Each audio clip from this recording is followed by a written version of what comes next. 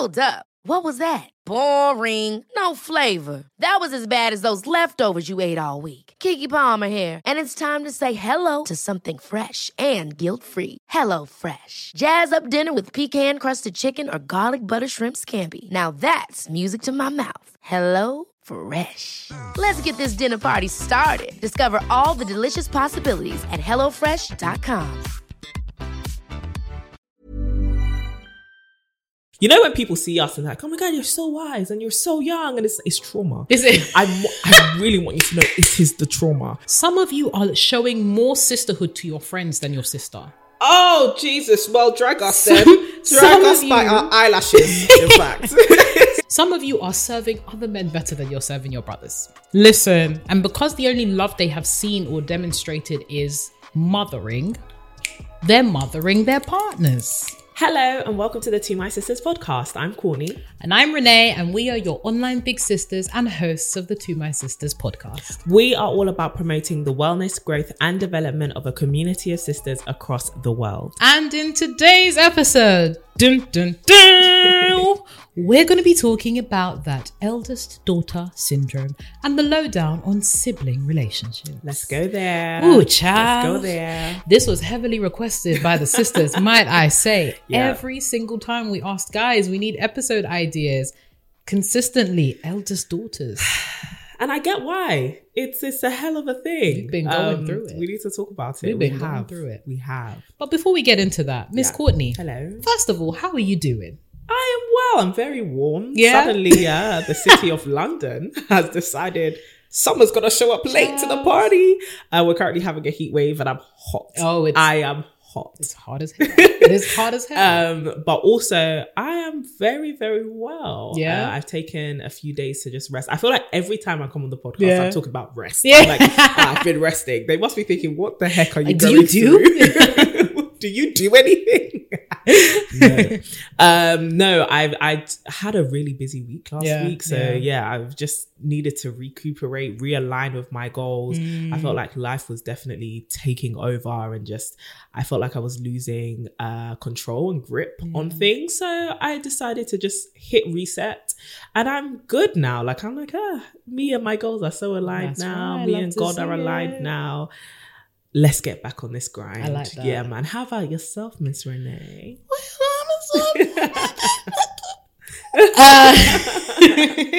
No, I'm good. I'm actually well. I'm actually a little bit tired. I'm looking forward to the weekend and sleeping. It's been a really busy week for me, and I'm tired. I can't. I guess give thanks enough to. I think my mornings this week have been so pivotal for me. Like I've really been dedicating my mornings to like my time and carving out. Like I've been very consistent with waking up at this time, doing this in the morning, and it's helped so much in terms of shaping my outlook for the rest of the day. I've really enjoyed my mornings. I've been back like consistent with like workouts and stuff since COVID situation, and man, I'm feeling good. Definitely ready for that. Listen, after hump day, basically Friday, isn't it? And I'm going to be asleep. We're recording this on a Wednesday. I'm going to be asleep. Gosh. But Friday. that's me. I just wanted to come in and check in a row. Because the sisters, they be like, we want a dilemma and then we want the story. But we also want to know how you're doing. I know, right? The sisters really do care. I really like that, man. I like the emphasis on having a morning routine and how much having that time of prioritized self-care at the beginning of the day actually matters, because I feel like self-care is often something we see as like an emergency thing. You do it in response. So like the saying prevention is better than cure is actually so pertinent here, because self-care is not your medicine. Do you get what I mean? It's more so a preventative measure as much as it is something to recovery. For sure. Love that. Well, we're moving on to D4 dilemma. Let's go there. There's a sister in need of help. Yes, and it's a sister from Germany. Okay. Oh, I've actually been to Germany. Really? Shout out, I've been twice. Is it Guten Tag or yeah. Yeah. Guten Tag.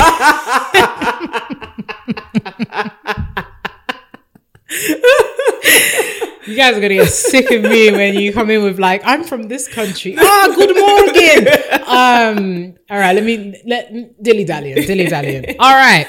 Hello, dear sisters. Hello, sis. I am one of the younger sisters of this community. I'm 17 years old and from Germany. Hey. Guten Tag, sis. Wow. What's good? You will kill us with that. I absolutely will. Y'all gonna be dead with that Guten Tag. Sweet 17. I have a best friend. He and I have been friends for a long time now. I caught feelings for him a long time ago, and in October 2020, I told him how I felt. Oh. He rejected me in a nice way and said he wants to stay friends. Good. But before and after I told him, he always gave me signs that he likes me too. He gave me a lot of compliments that are more romantic, and he comments under my Instagram posts in a more romantic manner. People in school always asked us if we were dating. After I told him that I like him and I told him about the way that he compliments me, he still compliments me on how good I look and uses a lot of pickup lines. I don't know what to think about it since we're still best friends. And to this day, I still have feelings. Okay. What should I do? Approach him again and ask him how he feels now, or just leave it and continue the friendly relationship, or just end the friendship? Any advice? Why is it when the dilemma comes, end the friendship is always like it's like, oh guys, we don't need to cut the cord, cut the record. We're done here. I hear that though. Okay. I think it's less of a thing of okay. I think one of the main things I was concerned about when I was first listening was I hope you are not taking his friendliness for flirtation. I think that's one thing that women can do and girls can do when it's like, oh, you're being so friendly, you must like me like that. And it's like, no, I just like your dress, you know? Yeah. But it sounds like because people around you are also perceiving this as romantic, it seems like a valid, the signs that you're picking up on seem valid. I think this is not a case of like cut you off as a friend. And it's also not a case of let's continue to toe this line of lack of clarity. I think as best friends, as close friends, you should be confident now enough to say, this is not me approaching you. I'm actually seeking clarity. Yeah. There seems to be some blurred lines here in regards to our relationship. Of course, I've previously mentioned to you that like, I do have some kind of romantic interest in you, but you know, I was happy when you let me know it's not reciprocal, and that's completely cool. But I'm still picking up on these vibes, and I for my personal like, peace of mind, as well as for this friendship to really thrive, I need to know where we stand. Yeah. And so we really need to clarify these blurred lines when it comes to these aspects of what it is that you're doing. Yeah. So the flirtation, when you say these things, this is what I'm receiving. I don't know if that's your intention. Can you really outline what your intention is in not only saying these things and behaving this way, but also with me? Yeah. So do you have intentions to maybe embark on something romantic since we last had this conversation? This is not all things you should hurtle at one time. This is me giving you different area points. But like, since we last had this conversation, have feelings evolved in you? But I really need clarification here. I really need to know where I stand, because I don't want to be unsure of whether a romantic relationship is really something I should be pursuing with you. And I also don't want to be I also don't want to not give you the opportunity to just be open about your feelings. And I think you need to let him know this is your opportunity to be open about your feelings. Do you like me? Don't you?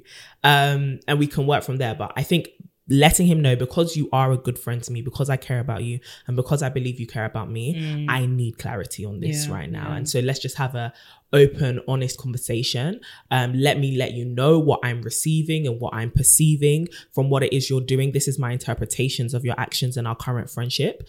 But I want to know, is that your actual intention? Because I don't want to assume anything. So I think that would be a good way to go about it. But I'm very interested to hear what you've got to say, Miss Renee. You be out here talking about you're interested. I was finna say something similar to you. So no, I completely agree insofar as articulating these things, because if you are this close to this person, you should be able to be like, yo, what is going on, right? And the fact that other people, I love the fact that you touched on the fact that other people are like picking up on this is this is a bit romantic. This is a little bit flirtatious. And this man is spoiling your market if that's not the case. Do you know what I mean? Especially on something like Instagram. Yes, dude, it's public. This is so true. Public comments like that. People be out here thinking, so your man's up in the comments. Let me back away. This time someone's trying to slide into your DMs. And this man is spoiling your market. Very good point. So I think having the conversation and literally sitting down with him and saying, or even redressing boundaries if it's a case of it's him being friendly, okay, you need to articulate that his friendliness is being perceived as flirtation. Yeah. So he needs to behave. Yeah. Or like he needs to, because there are a couple of like guys that I know, for example, in terms of they can be, what they do can be perceived as flirtation, but you actually just need to have the conversation of, this is my boundary here and this is what this looks like or sounds like to me. Yeah. So I'm gonna need you to stop. Yeah. Or I'm gonna need you to pause or like chill out on that. Yeah. Especially if it's something that other people are perceiving and not just you. Because like I said, it's spoiling your market, sis. And big time. You a young spring chicken, you know what I'm saying? Time. Can't be out here in public. Yeah. In public. Yeah, exactly. 100%. In public. So yeah, definitely, I wouldn't say this is a cut the friendship off because it's best friends. You know, I'm sure you guys have some really exciting, you know, experiences and all that kind of stuff. And you guys are fairly young. So it might even be a thing of like a grow and glow type situation where there is some growing that needs to occur. Like you both are very, very young. He may not know what constitutes as like very flirtatious or very, you know, friendly. Yeah. So that may be a journey that both of you guys need to go through. And I think also understanding and working through your own feelings, because it's clear that you still have feelings for this person. And yeah, if understanding what would your response be either way. So if he does say, you know, I do fancy you or I do like you, then, you know, what would your response be? Yeah. Or if he says, no, actually it's a friendship type situation, understanding that you need to process and get over that is really important for the friendship to continue. Yeah. So yeah, that's what I would say to that. Yeah. I like this dilemma. Does he like me? Does he like me not? Very classic, traditional. Classic. Dilemma to have as a woman, as a fair maiden. So yeah, I think that's really good advice actually. I think preparing yourself for any possible outcome. Yeah. And it's good actually that you have the foresight to be able to do that before you have that conversation. So rather than, you know, being caught off guard, I know, just process through every possible option and then basically rehearse your reaction. Yeah, there you go. I like that. And if he says no, just I never thought I didn't like you either. No, I'm trolling. But lots of love, sis. We hope that the situation gets resolved in a healthy and, you know, wholesome way. And of course, sisters, we've definitely been noticing some of y'all been responding to the dilemmas in the comments. Yes. And we love it. It takes the onus off of us. We do. But also, we know that a lot of you guys have so much wisdom to share, and we want to make sure that this is a community where you feel comfortable enough to do that. So if you do have any additions to the dilemma solving, please drop them like it's hot in the comments below. And if you are listening on another platform, guys, join us on YouTube. Come on. We know you want to. And something very special is coming when we hit a specific number. Oh, yes. When y'all decide to hop on over to the YouTube family, you will be rewarded. Good stuff. Okay, I just. Now, getting into the main meal of this 3-course. So kind of a disclaimer to this. We are not licensed therapists and we are talking on experience and how we've been able to process through our own personal experiences. Absolutely.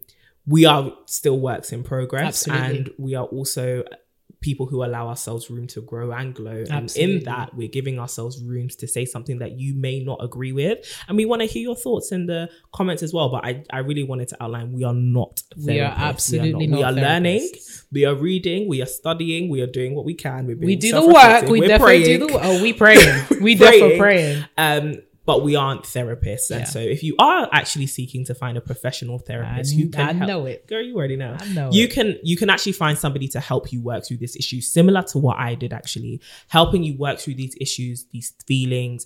Even if you don't know that this is a problem until you listen to this episode, you can go and find accessible and affordable therapy on where I get my therapy, which is BetterHelp.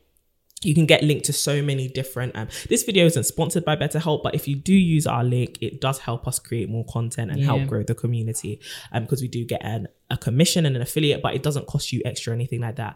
BetterHelp is super affordable, and it's really accessible because it's all done virtually, and you get access to therapists all over the world who are qualified, who know about this stuff way more than we know about this stuff, and can actually help you heal and help you process through these feelings that you have. So if you are looking for a therapist, which we always recommend that you do, just head to the link in the description here. It will also be in the show notes on Spotify or Apple. But if you are listening, it is betterhelp.com/2mysisters. Love to see it. Love to see it. Brace yourself, sis. Eldest sibling, the sibling relationships. And what I really love about this particular topic is a lot of us, when we're talking about family, talk about the vertical relationships, right? We think about generations, our grandparents, our parents, and we don't really spare a thought for our horizontal relationships how we engage with like our brothers and our sisters and all of that kind of good stuff. So having this whole concept of the eldest daughter, I think, is a really great, like, you know, doorway into those conversations about our relationships with our siblings. Indeed. So, Miss Courtney. Hello. I believe you are an eldest daughter of sorts. Of sorts.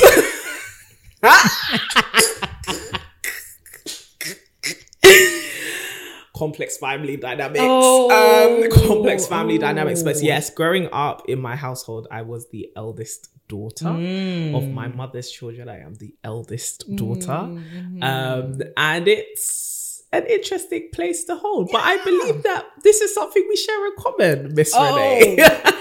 Most unfortunate. I'm joking. Yes, I too am the eldest daughter of my mother's children. Although not the eldest sibling, funnily enough. So I have an older brother. Shout out to my older brother. How you doing, bro? I won't name him because I know that some of you guys will go and find him.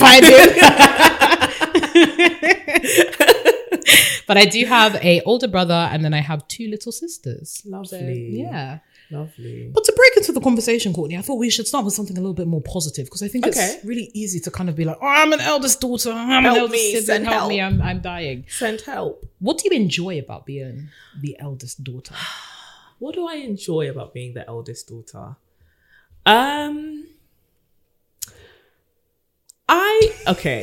I don't know. Trying to dig deep to find it. Because it's buried under a lot of stuff.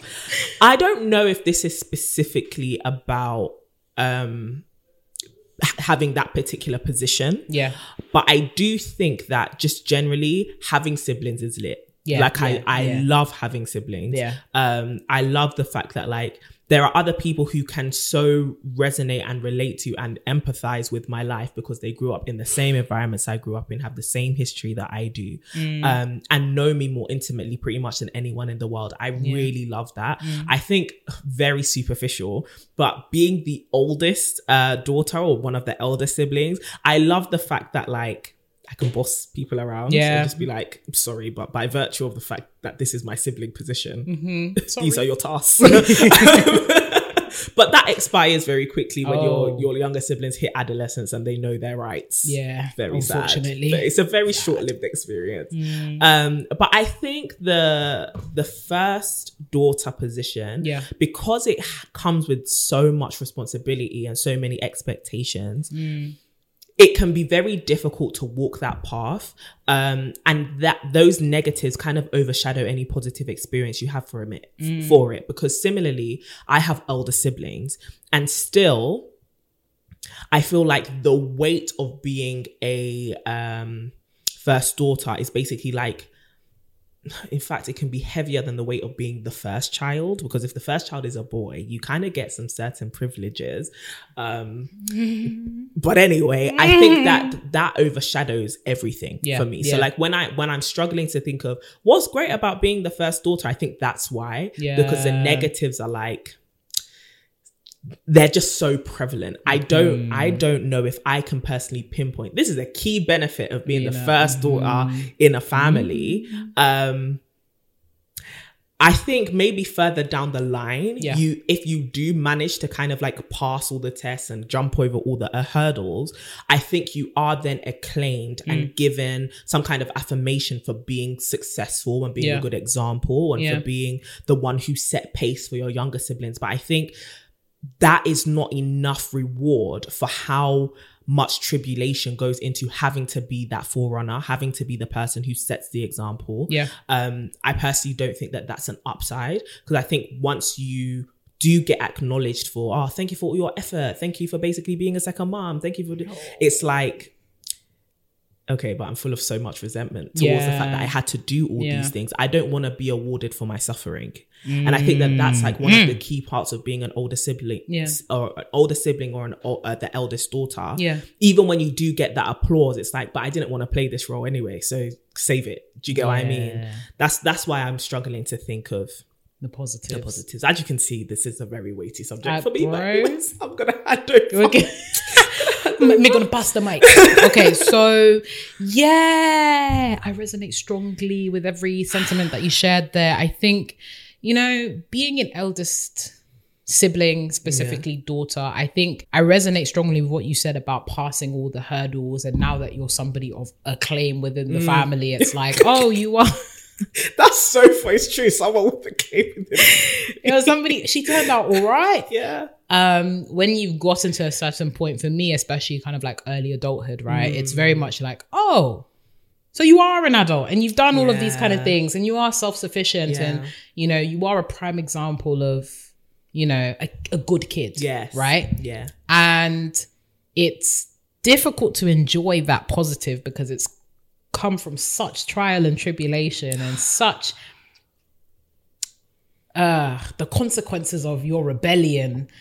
It's come from so much, been under so much pressure, really. And I think much pressure. Listen, if you're from a household where there are very let's say interesting ideologies or, you know, structures like patriarchy in place, it can be quite difficult if you are the kind of person that is actively challenging those things as well. So I think part of the struggle of being, at least for me, being the eldest daughter, is having to simultaneously battle with all of these responsibilities and all of these things that I have to do as and function as an eldest daughter within, you know, the remit of like patriarchy and household and all of that kind of stuff. And then also trying to find the space where I actively challenge those things and actively challenge them as being part of my identity and all of that jazz. So yeah, I guess a positive is, I've become my own person, but at what cost? At what cost? I've become independent, I've become self-sufficient, and I love the fact that like I have such a strong relationship with all of my siblings by virtue of being, you know, eldest daughter. And have, but you know, taken the role of like nurturer in several different places, but at what cost? At what cost? Because I ain't gonna lie to you, I'm tired. I was tired. Girl. I was tired.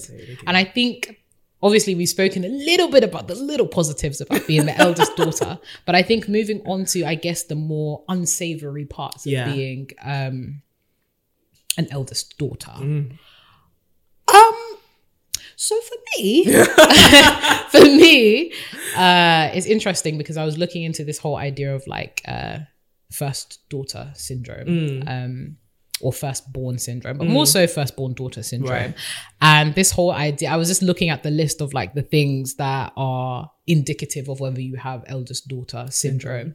One of them being, you know, confident and advisor to like your parents, for example, taking on a nurturing role to your younger siblings, being disproportionately punished for certain rebellious acts, being independent and self-sufficient in adulthood as a result of having to do the same when you're a kid. And I was just like, wow. Yeah. If you wanted to at me, my at is at Renee Kapuku. Just put my picture here. Put my picture here. And I was just thinking, wow, in terms of what I was saying earlier about having all of these things and all of these benefits, but at what cost? And realizing that these kind of experiences that we go through as the firstborn daughter is the cost of being this kind of person later on, as well as it manifesting in so many other things like high functioning anxiety, trying to be a people pleaser, not really coping with like rebellion and like where does your identity lie?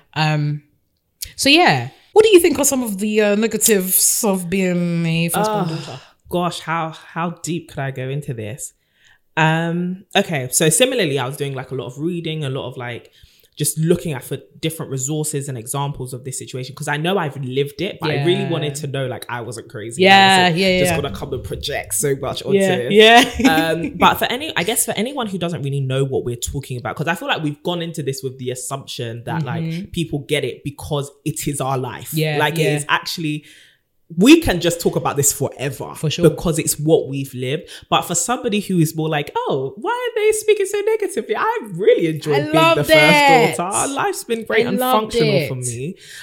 Essentially, the eldest daughter syndrome is like, you have become a surrogate parent.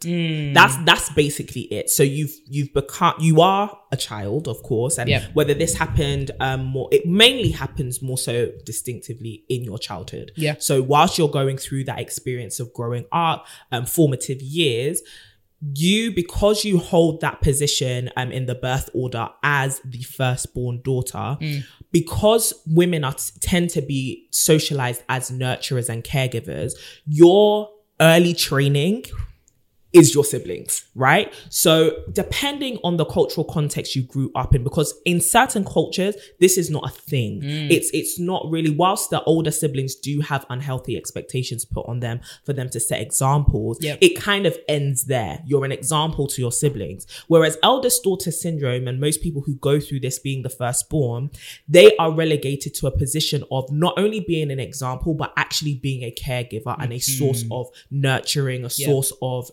socialization, and a source of parenting for their younger siblings. The reason why that can become so dangerous, and I think that it leads to these negative effects, is when you are put in the position of a parent as a child, the first thing that actually happens to you is you are kind of put in the position of a spouse to your parents. That's the first hurdle you kind of have to unpack when you are dealing with healing from this situation. Not only am I a second mother, I am also to a degree another wife or a husband. That is one of the most discombobulating things to have to realize about yourself, that your mother or your father turned you into their spouse. In reading more about this, I discovered that there are some key things we need from our parents while we are growing up. And that is them being attuned to us, them being responsive to us, them being engaged with us, them being able to regulate us when we are stressed out. Them being strong enough to handle our negative emotions, and them willing to repair when they have created, or there is a disconnection between us and them. So between us and our parents. Those are 6 things, right? And the source of this is actually an amazing podcast I'm listening to at the moment called The Place We Find Ourselves. And it's, this is just episode 2 that was killing me. So I highly recommend that everybody listen to this. But basically the reason why I bring this up is not only do eldest daughters, when they are put in the position of parents, have to provide this for their siblings, it's something that they are denied by their parents, because their parents see them as co-equals rather than children, right? Oftentimes when you have become the husband to your mother or the wife to your dad, it's because the spouse is absent, the spouse whose place you're taking is absent, or they are emotionally absent. So even if your parent lives in the home with you or is in their marriage, they may be neglecting or denying their spouse the things that they need to have a healthy relationship, right? So they're not attuned, they're not responsive, they're not engaged, etc. If your husband is not attuned with, engaging with, or responsive to you, but you know you need those things to flourish as a person, you're going to go and seek it from whoever is next, whoever is closest. And that will often be the child you consider to be the most mature. And the maturity is not based off of character, it's based off of age, right? And just the simple proximity that next in line in terms of responsibility in this family is the child that is the oldest. So you now go and seek this attentiveness, this engagement, this emotional support, and all of these things, even like financial support or whatever support from this child. In you needing all of this stuff, needing this emotional companionship, needing this support, you are denying the child of receiving those things because you're using them as a source. You're not seeing them as a vessel that needs to be filled. And I think that is one of the biggest sadnesses that come with being the eldest daughter or being a surrogate parent within your household, you are not parented. Yeah. Do you get what I mean? Yeah. The issue with that is now, who is there to help you in those formative years, not only discover your identity, but also form as a functional human being? Yeah. So oftentimes, oldest siblings, not only are they matured super quickly, but even in their need to mature, they are actually unable to do it because their brain is not at the level that it needs to be at to be able to process through certain experiences that a wife, a husband, or a parent would be able to as a grown adult. So another factor to being the eldest daughter or being the firstborn is who is going to help you overcome your shortcomings? Who is going to tell you that your failure is okay? Who is going to tell you that in your times of anger, in your times of rage, that naturally come as a human being, in those feelings, and also in the life experiences that you're having outside of the household, being bullied at school, failing in a particular class, or even succeeding, who is there to tell you that this is okay, this is not okay, this is how you deal with failure, this is how you deal with success, if you are not allowed to fail or be somebody who is developing, because you always have to show up as a fully formed person? It is challenging because then when you grow up, and the way you see it manifest is you don't allow yourself to go through processes of growth. You don't allow yourself to fail. You don't allow yourself to see yourself as somebody who is evolving constantly, because you, from the time you were a child, just had to be there and perfect to be able to provide and support somebody else's emotional, provisional needs. So then how do you have grace for yourself? How do you have patience for yourself? Like you listed, instead, you learn to care for everybody else but yourself. And if you're not careful, it leads to either you allow people to take advantage of you, or you completely shut people out and your life is completely defined by resentment and bitterness. I don't want anybody to approach me, even in an attempt to love me, because I see everybody trying to draw from my knowledge, from my wisdom, from my energy, as depleting me. And I think that's where I've often found myself. I don't want to make new friends because I'm tired. And this tiredness has followed me from childhood. Or I don't want to be in another relationship because I don't want to have to mother someone else. Because what I'm used to is, even though we're told we are co-equals in terms of your siblings, even though I'm told me and my siblings are on the same level, I will always have to assume the above position. And like you were saying, instead of being in a vertical relationship, you're in a horizontal relationship now, where you have to be someone else's caregiver. If I am now in a romantic relationship, I don't see it as a partnership. I see it as me basically bearing the weight of somebody else's needs. I'm tired.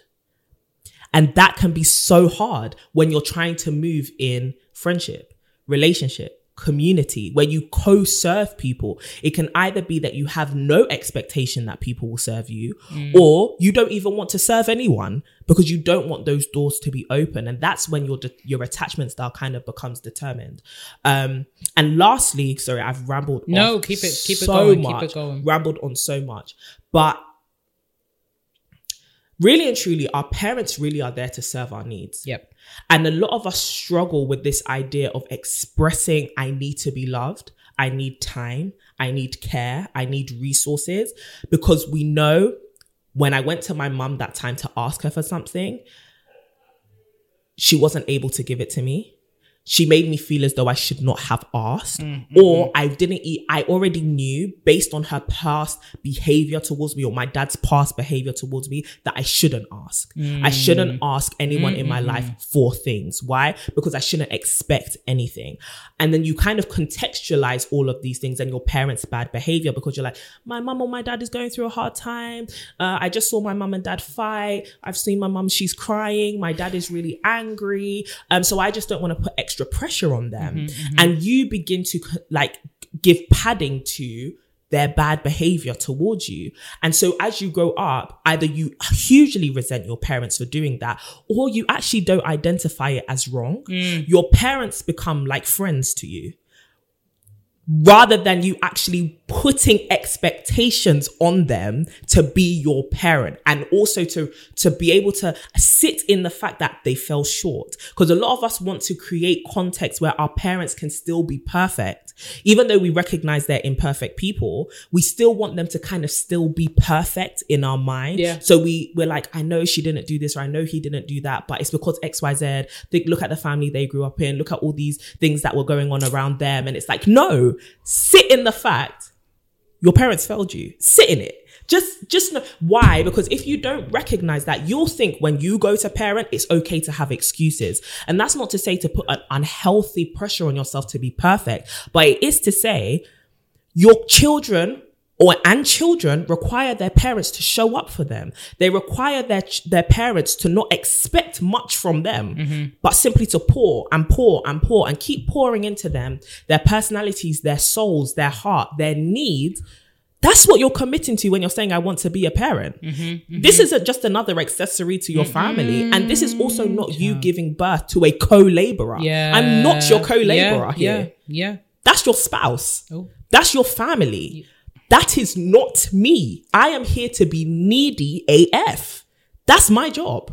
And elder daughter syndrome, you're not allowed to need. You're not allowed to want. All you have to do is give. All you have to do is serve in your position, because you can see that there is a lack, whether that be a parent is absent, there's a lack of resources, there's a lack of emotional availability even coming from your parents. So now you need to not only support your parents, but you need to also support your siblings emotionally. Your siblings cannot go to your parents and say, I'm being bullied. So instead they come to you, and you fill that gap because you know the pain of having an absent parent, and you don't want them to have experienced that. You want them to have someone there for them. But then the question is, who's there for you? Because you then don't want to ask your younger siblings to be there for you, because once, mainly they don't know nothing. Secondly, it's unfair, and you live the experience of that unfairness. And I think it hits you from so many different places. Like when we were doing the daddy issues episode, I went home and I was like, damn, daddy issues are ruining my life. And I was like, no, it's definitely the eldest daughter thing. It's more so the elder daughter thing, because having an absent father means you now step into the role of husband. A young girl stepping into the role of being somebody's husband is one of the most dysfunctional. Even the sentence doesn't make sense. It's the worst thing. But anyway, I've rambled on. This has been my segment of the podcast. Well, have you seen the meme? I'm head out. So yeah, that's basically, if you want to be attacked from all levels on that whole being a spouse to your parent thing, go and listen to episode 2 of The Place We Find Ourselves, because I think he's a psychologist and a counselor. His name really escapes me right now. But the way he explains it, radically beautiful. Wow. But so painful. I love that. Yeah. That's what we need though. Radically beautiful, but so painful. Yes. Wow. Courtney, wow. Yeah. I love you, man. I love you too, man. That was good. That was real meat. Like, sorry for rambling for so long, but I was trying to put my thoughts together. That wasn't rambling. That was perfectly articulated. You touched on so many like pertinent points, and damn, I'm even scrambling. I'm trying to find my edges, because they kind of, whilst you were talking, they were like, pluck, pluck, pluck, pluck. And now I'm looking for the JBCO to stitch them back together again. But no, I love what you said about eldest daughters assuming the role of spouse, and this whole normalization of giving without receiving, right? Because there's so many of us, and to be honest, you don't necessarily have to be an eldest daughter for this to be your reality, but more so for eldest daughters, it often is the case that this is their reality. So good. And whilst I think it's really interesting on the part of like eldest daughters, we're forced to mature really quickly. I can imagine for the last born, they stay in that role of kid forever. But this is not your episode, guys. We'll deal with you another time.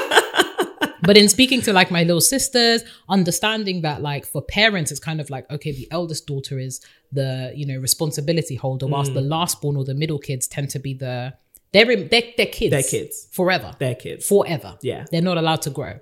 And I love what you were saying about the fact that it manifests so much in the relationships that we have. I definitely was the kind of person whereby I found it difficult to articulate my needs because I was never really given the space to do that in a functional way, right? And I also love what you said about recognizing when your parents have failed you, because I think it's so hard. It's so hard, especially if you are, you know, I think class also has a big deal. Because... You know, if you grew up broke, you ain't got no choice. You are the childminder. And I think it's that you are balance. The cooker. There we you go. are the cleaner. You are the one helping with the homework because mum's doing 7 shifts. And then so that on the lights top don't of turn that, off. if you are from like a first generation migrant family, dealing with the fact that there's a disconnect between your parents and these institutions and you having to be the bridgeway between the two, it's a lot. I was looking at some of the comments and hearing and reading the experiences of, you know, filling out forms for your parents or, you know, liaising on behalf of your parents. There were times where, for me, I was talking to like GP receptionists also. Oh, counsel. This is not to shade GP receptionists, but some of you guys are rude. Massively. Very, very rude. Massively. And it's just gotten to a point where it's like, if I'm hearing disrespect or if I'm hearing, you know, somebody speaking to my mother type of way, I'm like, give me the phone. I will handle it. I will. Because I don't know who you think you're speaking 100%. to. Do you know what I mean? And I think it's even these small responsibilities that we've taken on.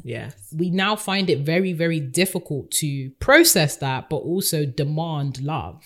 Because we all deserve to be loved. And that's part of the reason why like many of us find it so difficult to find love. Hard. And then I feel like there's two sides of the spectrum, right? As you were saying, the side of the spectrum where we find it difficult to articulate our need for love. We find it really, really difficult to let people in. And we find ourselves very lonely, or we find ourselves in situations where we keep on seeing that cycle of having people that deplete us come into our lives, because that's the only like form of love that we've normalized, right? That's the only form of love that we've seen.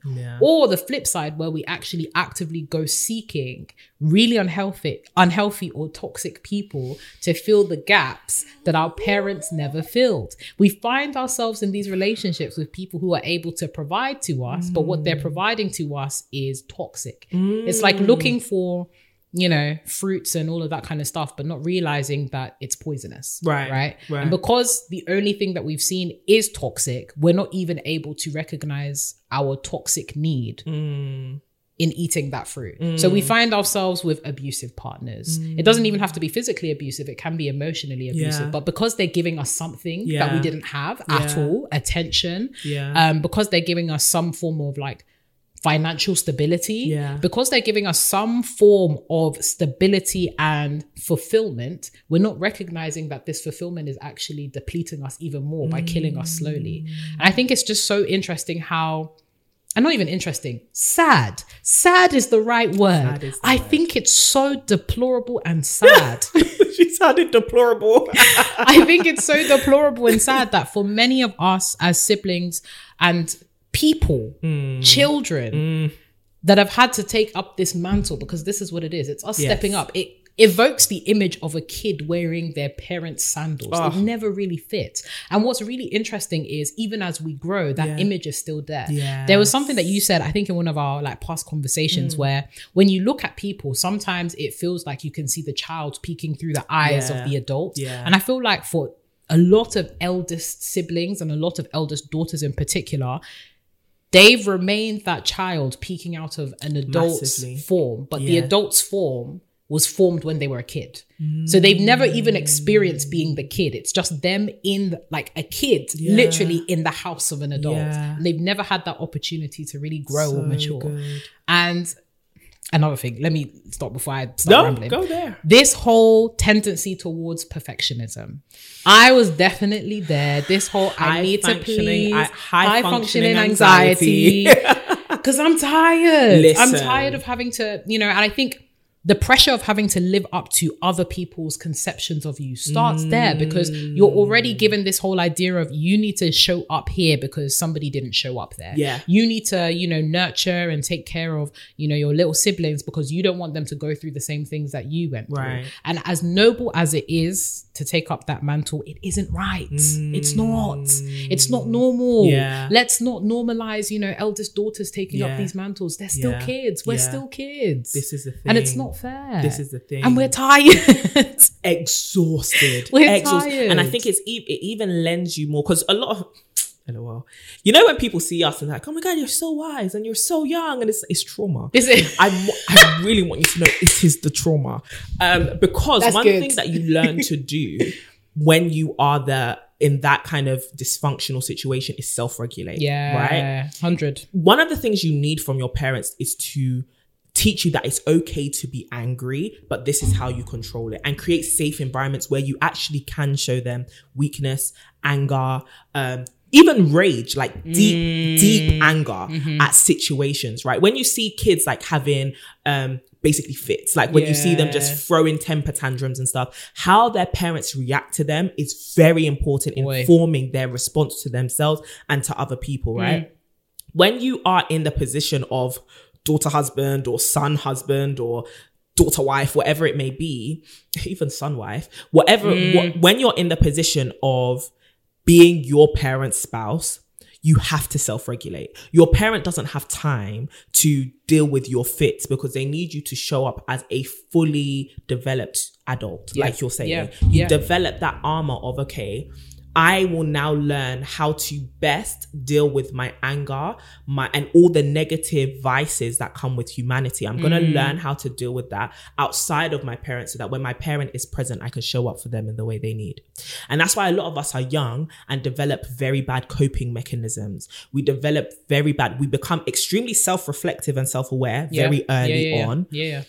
And all of it is through the lens of suppression, rather than actually allowing yourself to fully feel emotions. Oh, Courtney, that is so good. If you have like, when I was younger, I had pent up anger, and it's one of the biggest things that sent me to therapy. I can get very angry because I don't know how to process through anger. If one thing and it takes a long while for me to get there, but once I'm there, ticking time, red, devil, like manic. I will tear everything. I will tear everything in my path. And it's something I'm really like asking God to heal me over, because who is there to help you deal with those feelings of anger when you cannot be angry around your parents, because they need you to be calm so that they can be angry, or so that they can process through the hurt and the pain that they're feeling, or so that they can process through the fact that they're frustrated at work, and they're offloading that onto you like they would a spouse or a therapist and now you can't be angry because either that's a whole different issue with parenting, in terms of like your parents like being extremely too militant in disciplining you. That's another issue. But they're probably, you feel as though there is no space for you to be angry. There is no space for you to express your true emotions and feelings, because your parent has taken up all that space. Yeah. They've taken up all that space to be able to be free in their own emotions, to be able to be angry, sad, happy, whatever they're feeling. And they overwhelm you with that, and they don't help you process through yours. And so, why did I bring this up again? And so when people are like, oh, you're so mature, you're so self-disciplined, you're so self-aware, you're so self-reflective, actually it's hyper self-regulation. I know how to regulate myself to accommodate for other people's madness. And that's why you then end up in toxic environments, because even though I am being provoked, even though I am being abused, even though I am, and this is not victim playing, I'm just giving this as an example, even though I am in an environment where I'm being taken advantage of, I know how to accommodate for other people's bad behavior. Because I've been doing it for my whole life.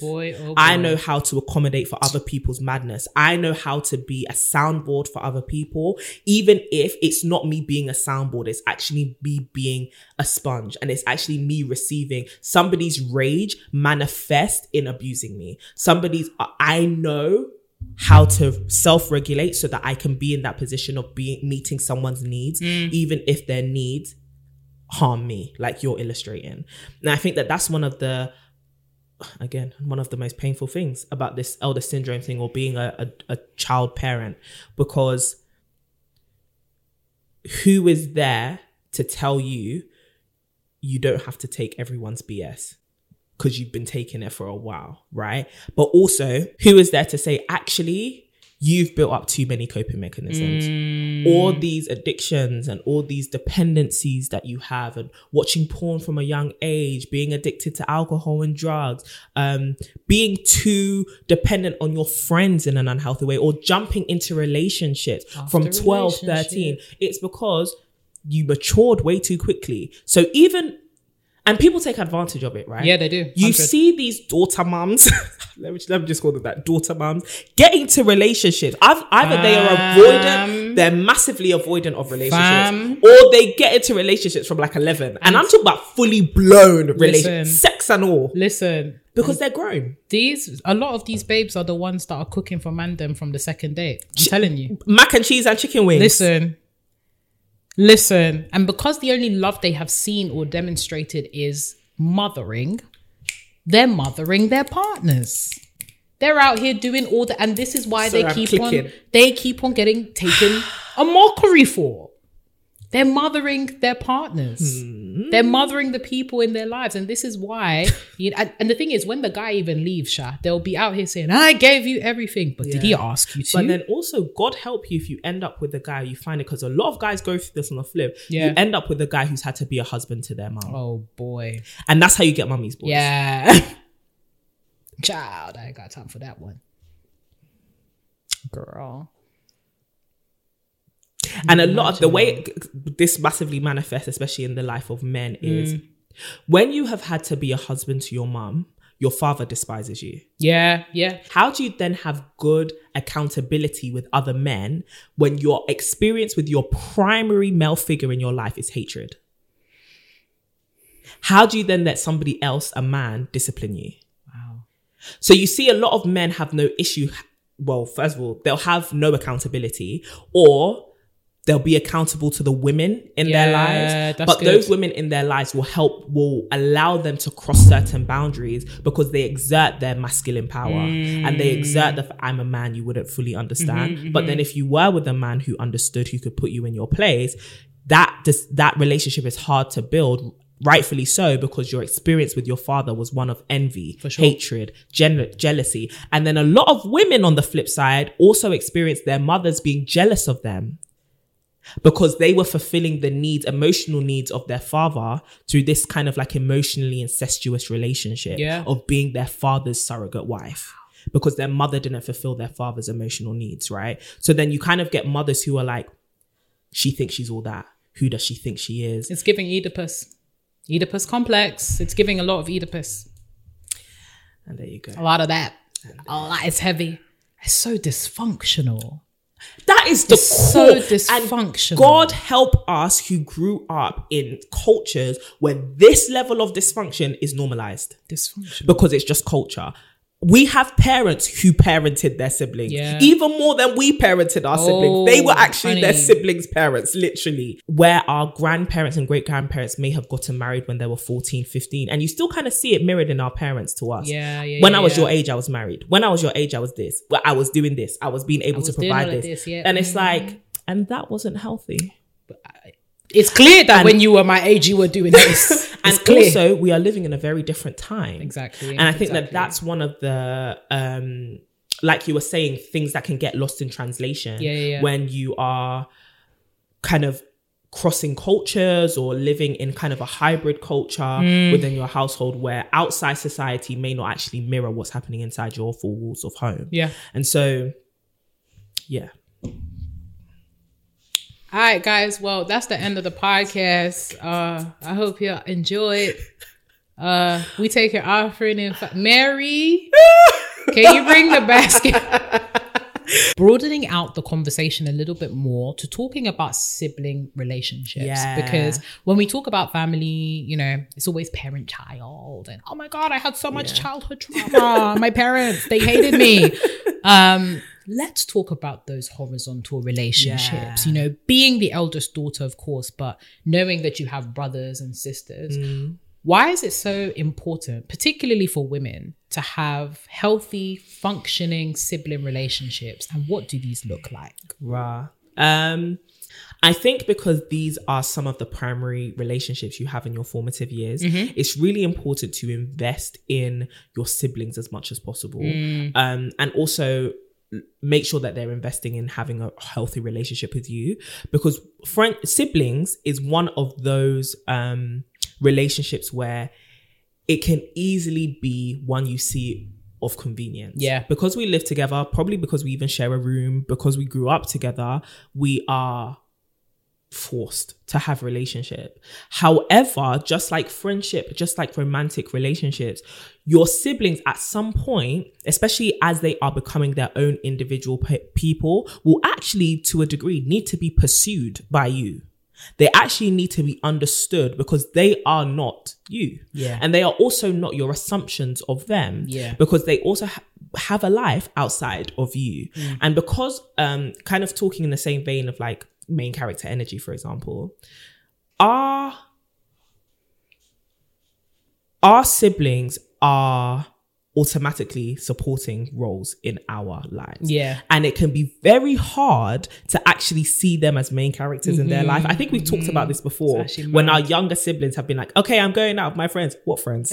I am your friend. You got friends? What do you mean? Where do they live? Where did they come from? You have friends. And then you become, and especially if you have this eldest daughter syndrome, you can kind of become anxious because you're like, similar to how a parent would be, who is my child going to be with? Who is influencing them? Are they in danger?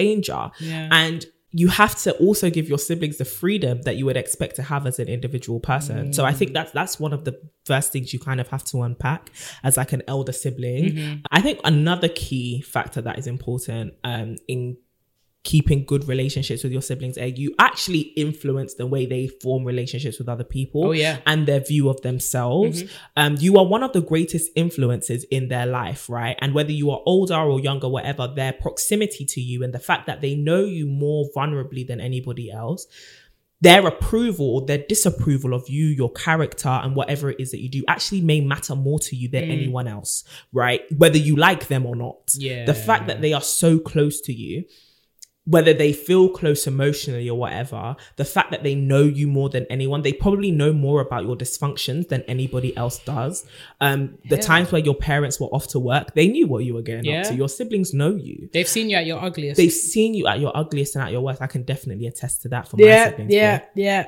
They've seen you at your worst. And so they can actually see through the pretense and they will probably be the greatest source of feedback as to whether the work you're doing on this glowing and growing journey as a woman is actually working, because they know you and they've seen your dysfunctions and what you've been through. And they've probably been on the receiving end of negative things that not only you experienced, but also that you perpetrated.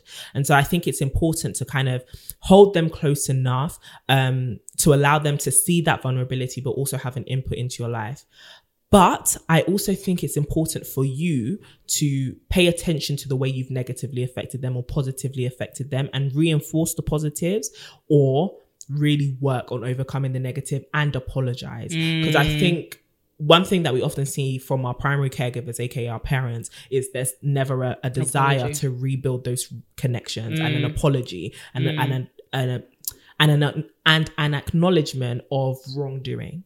But I think in knowing that now, it's easier to kind of look to your siblings and be like, I'm sorry I did that. I'm sorry I acted like that. I don't want to be another perpetrator of not building connections with you and not rebuilding broken connections with you. And so that's kind of ways that you can actively do it. But I think just it is important to have good relationship with your siblings. However, as somebody who doesn't have a great relationship with some of their siblings, sometimes some people need to be let go. And that's actually okay. Just because you were born with the same blood as someone doesn't actually mean you have to do life with them forever. You can actually erect very firm and solid boundaries between people you share blood with.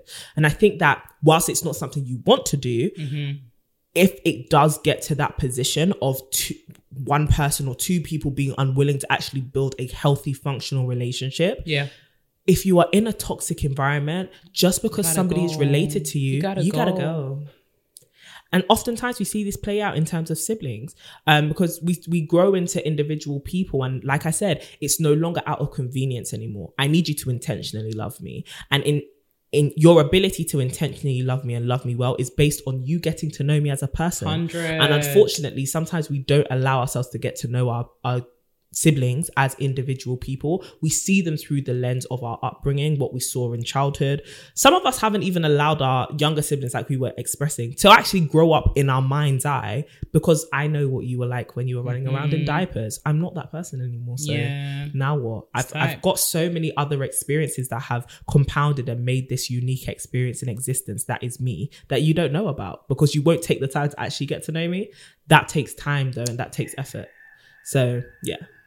Absolutely. And in commenting just on your last point insofar as erecting those boundaries, it makes me think of the popular phrase, blood is thicker than water, which is actually a misnomer, guys. That's not the correct. Educate them, boo. That is not the correct phrase. The actual elongated correct phrase is the blood of the covenant is thicker than the water of the womb, which is basically exactly what you were saying, right? If someone has not made the commitment or the covenant with you to have a healthy, functioning relationship, unfortunately, you gotta go. I don't care if you're half sibling, quarter related to me, fully related, 3/4 related to me. If you're trying to do the work and no one is willing to meet you halfway, then sometimes it's a case of I've got to actually protect myself, which is fine. But obviously in the best case scenario, we want healthy relationships everywhere. Yeah. And do be mindful of the fact that your sisters and brothers will become uncles and aunties. And when you finally bring, somebody home, they're going to have to meet the rest of your craziness. They're going to be brothers-in-laws and sisters-in-laws. So it's really important to actually invest in those relationships now, because they're part of your community too. Yeah. We jump to romantic relationships, but now we're also jumping to friendships. And it's like, your house is in disarray. Your house is not your in house, order. your actual, how can you expect, right? A lot of us are like, when I become a parent or when I become whatever, when I have my family, I'm going to be healthy. I'm going to do all of these kind of things. You haven't spoken to your brother in 2 years. You haven't even tried. You haven't tried. It's the trying. It's the trying. You haven't tried. All these super positive things that you think you're going to do with your kid, and every Thursday we're going to pray together, we're going to wake up and do Bible study together. And have you tried that? Have you actually tried to commit yourself to that routine already with the people that exist? You've been actually currently exist? The people that exist. And also you have to remember, like, it is actually a ministry to be a sister or a brother to someone. And you need to, it's a ministry to be a daughter. It's actually a position of servitude. You need to see, how can I best serve you? How can I best serve you as a sister or a brother?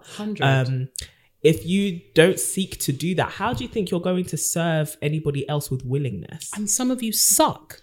Like some of you guys suck. You have been an excellent mother, but you've been a terrible sister. And you're not meant to be a mother. And some of you will think, I've been a great sibling because you've taken up the position of the mother. Actually, no, you haven't. You've been a great mother. It's literally like, thanks for doing this role, but actually your real role was this. And you failed at it. So whilst you can acknowledge, I've stepped in here and I've stepped up for you here, you've actually fallen here. And you need to acknowledge that too. Which is why for us, like, we can't conceptualize our, younger siblings growing up, or vice versa, where our younger siblings have taken advantage of or have depended far too much on older siblings where the parents have failed. And we've seen that even continue when you get older, where it's, instead of going to mum and dad for something, you're now going to your older sibling for money, or to bail you out of jail, or your older sibling to help you with your dissertation, or your older sibling to do all the kind of things that your parent was meant to do.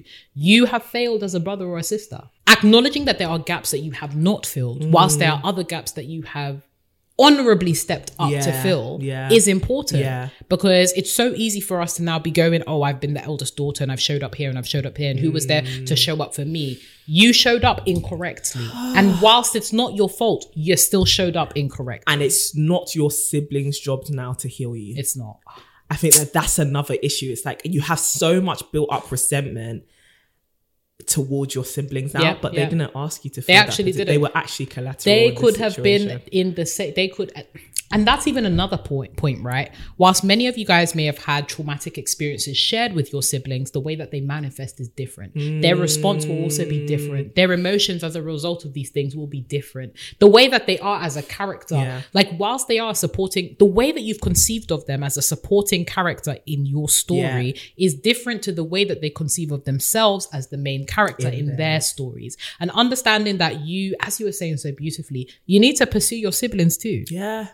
You need to actually actively you need to make time for your siblings too. Yeah. Like right now, my siblings we do a thing where we do our monthly sibling days out, and we try to like do fun stuff and get to know each other, play like games and stuff, or go out to eat. I love because we want to normalize. We don't want to wait till the next generation to start being a functional family. Yeah.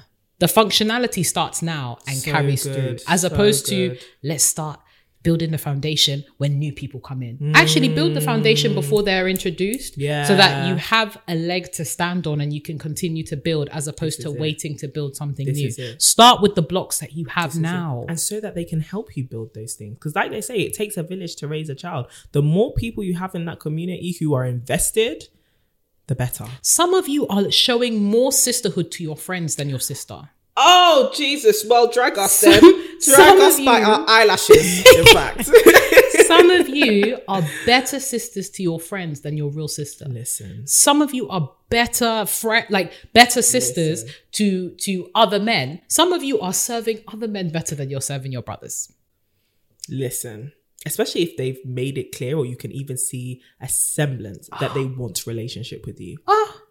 You are out here running to get dates on Tinder, but when was the last time you went out for lunch with your brother? And this is something that you highlighted so well, right? You can put so much of these expectations on your partner or on your spouse that actually can be fulfilled by other people. Some of our partners can really crumble under the weight of our expectations, because we're putting all of our community expectations and our needs from community onto their shoulders. And it's like, no, go and talk to your brother, go and talk to your sister, go and talk to your friend. I don't need all of this right now. And that's not to say they should be absent. It's to say, when you kind of create as many avenues as possible for you to get nourishment, you can draw from everyone in a healthy way, rather than in a toxic, you need to meet all my needs. You need to meet all my needs, and being super needy and thirsty all the time.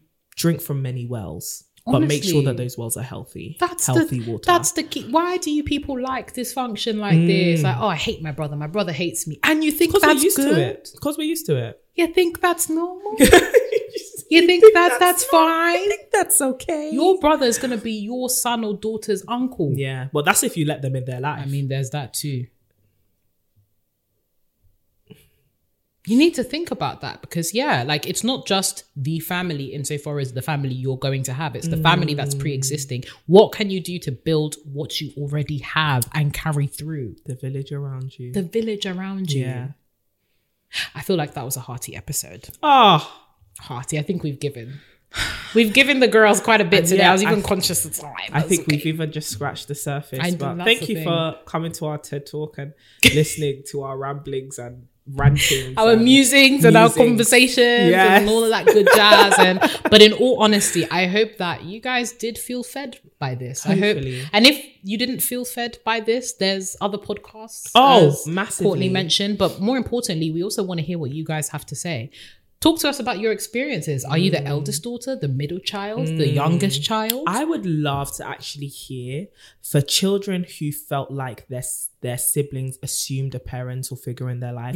How do they now feel? Yeah. Like, what are their views of their parents and their views of their siblings? And what are their hindrances? And what actually stops them, if there are any, from building healthy relationship with those siblings that were parents then? Because I've had my younger sister express to me, you're doing too much. Like, I'll let her that's her story to tell. Yeah. But like, just this idea of, how do I now actually pair you as a sibling when my whole life you've been my mom? Yeah. Now I can't come to you. We've shared this before in like our sex episode, I think. Where like our siblings were struggling to come and ask us things about sex because they see us as their parents. And it's like, no, I'm your sister. Like, dude, you can talk to me about anything. And they're like, on, girl. No, like, I can't. It's weird. It's strange. Yeah. It's really strange. And even thinking of that, I was thinking, like, when I was talking to my sisters, like, we went out for cocktails for the first time. And the way my sister was sipping on that alcohol, I was looking at her and I was like, are you drinking alcohol? She's like, I'm actually 18 and you're the one that took me out. And I was just like, why are you sipping? The way you're sipping that alcohol, I don't like it. Yeah, or even like when they get like a boyfriend and you're like, oh, tell me about your boyfriend. But at the same time, why the hell do you have a boyfriend if you don't focus on your books? But at the same time, how was your day? And then inside you're dying. And it's just like, so who is the guy? Let me check. Oh, 100%. And there's a healthy level of being a protective older sibling. But I think where it crosses into the boundary of dysfunctional when there cannot be that openness and vulnerability because there's too much fear. Yeah. So, yeah.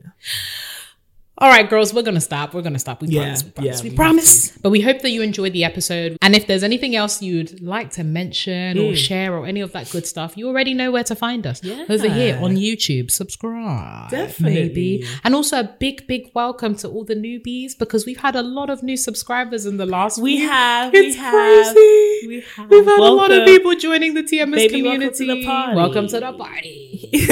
Insert Pop Smoke voice. And listen, you're in for a real ride. And if you're new, welcome. Please feel free to check out some of our other episodes. We have gone through everything and more, from relationships and sex to business and entrepreneurship to dealing with trauma and the glow up. So make sure you check out those episodes. And if you're a returning sister, hey sis, we don't take it for granted. We love you. Thank you for rocking and riding with us from the beginning. It's crazy to see how much we've grown, and we can't wait to see even more sisters join the sisterhood. Oh my God. Thank you guys. But yeah, you can continue to support us and follow us on Instagram. You can follow our page at To My Sisterhood and come say hi to us individually. We always like a good cheeky individual hello at CD Boateng and at Renee Kapuku. Yes, sisters. But of course, you can also go and cause a ruckus over on the timeline on Twitter by using the hashtag To My Sisters and atting us same handle at To My Sisterhood. And if you haven't already, go and sign up to the mailing list. You need to, all these like things that we're listening to, reading, we drop them in the mailing list. All the resources that you guys are asking for, they come straight to your inbox. You just got to type in your little email. That's it. So head over to tomysisters.com, sign up to the mailing list. You can also send us a dilemma on there. I've seen a couple comments of people being, where do we send our dilemmas? You can email them directly to hello@tomysisters.com, or you can send them on our website, tomysisters.com. With the subject dilemma. Oh yes, and please, please, word count 100 words. Oh, we want to help you, but it's hard to plow through dilemmas when they are dissertations. I've already told y'all, I don't like to read words. Courtney does not like. I don't like to hear words. So if you could like keep them kind of short and concise, that would be absolutely amazing. Just so that we could get through them and like just get them. And also I don't read very well either, so when they're super long I'm like stumbling on words and it's a lot. It's a me thing. Help me out. Oh no, it's also, it's I enjoy reading, but conciseness is a it's the traits of the modern woman. It's the trait of the modern woman. We love you guys, but conciseness is the trait of the modern woman. It is. But definitely send us your dilemmas, and we will talk to you very soon. Very, very soon. If you haven't already, check out TMS Plus. But we'll talk to you soon, sisters. We hope that this really blessed you and helped you. We're praying for you. Yeah. As always, keep glowing and growing.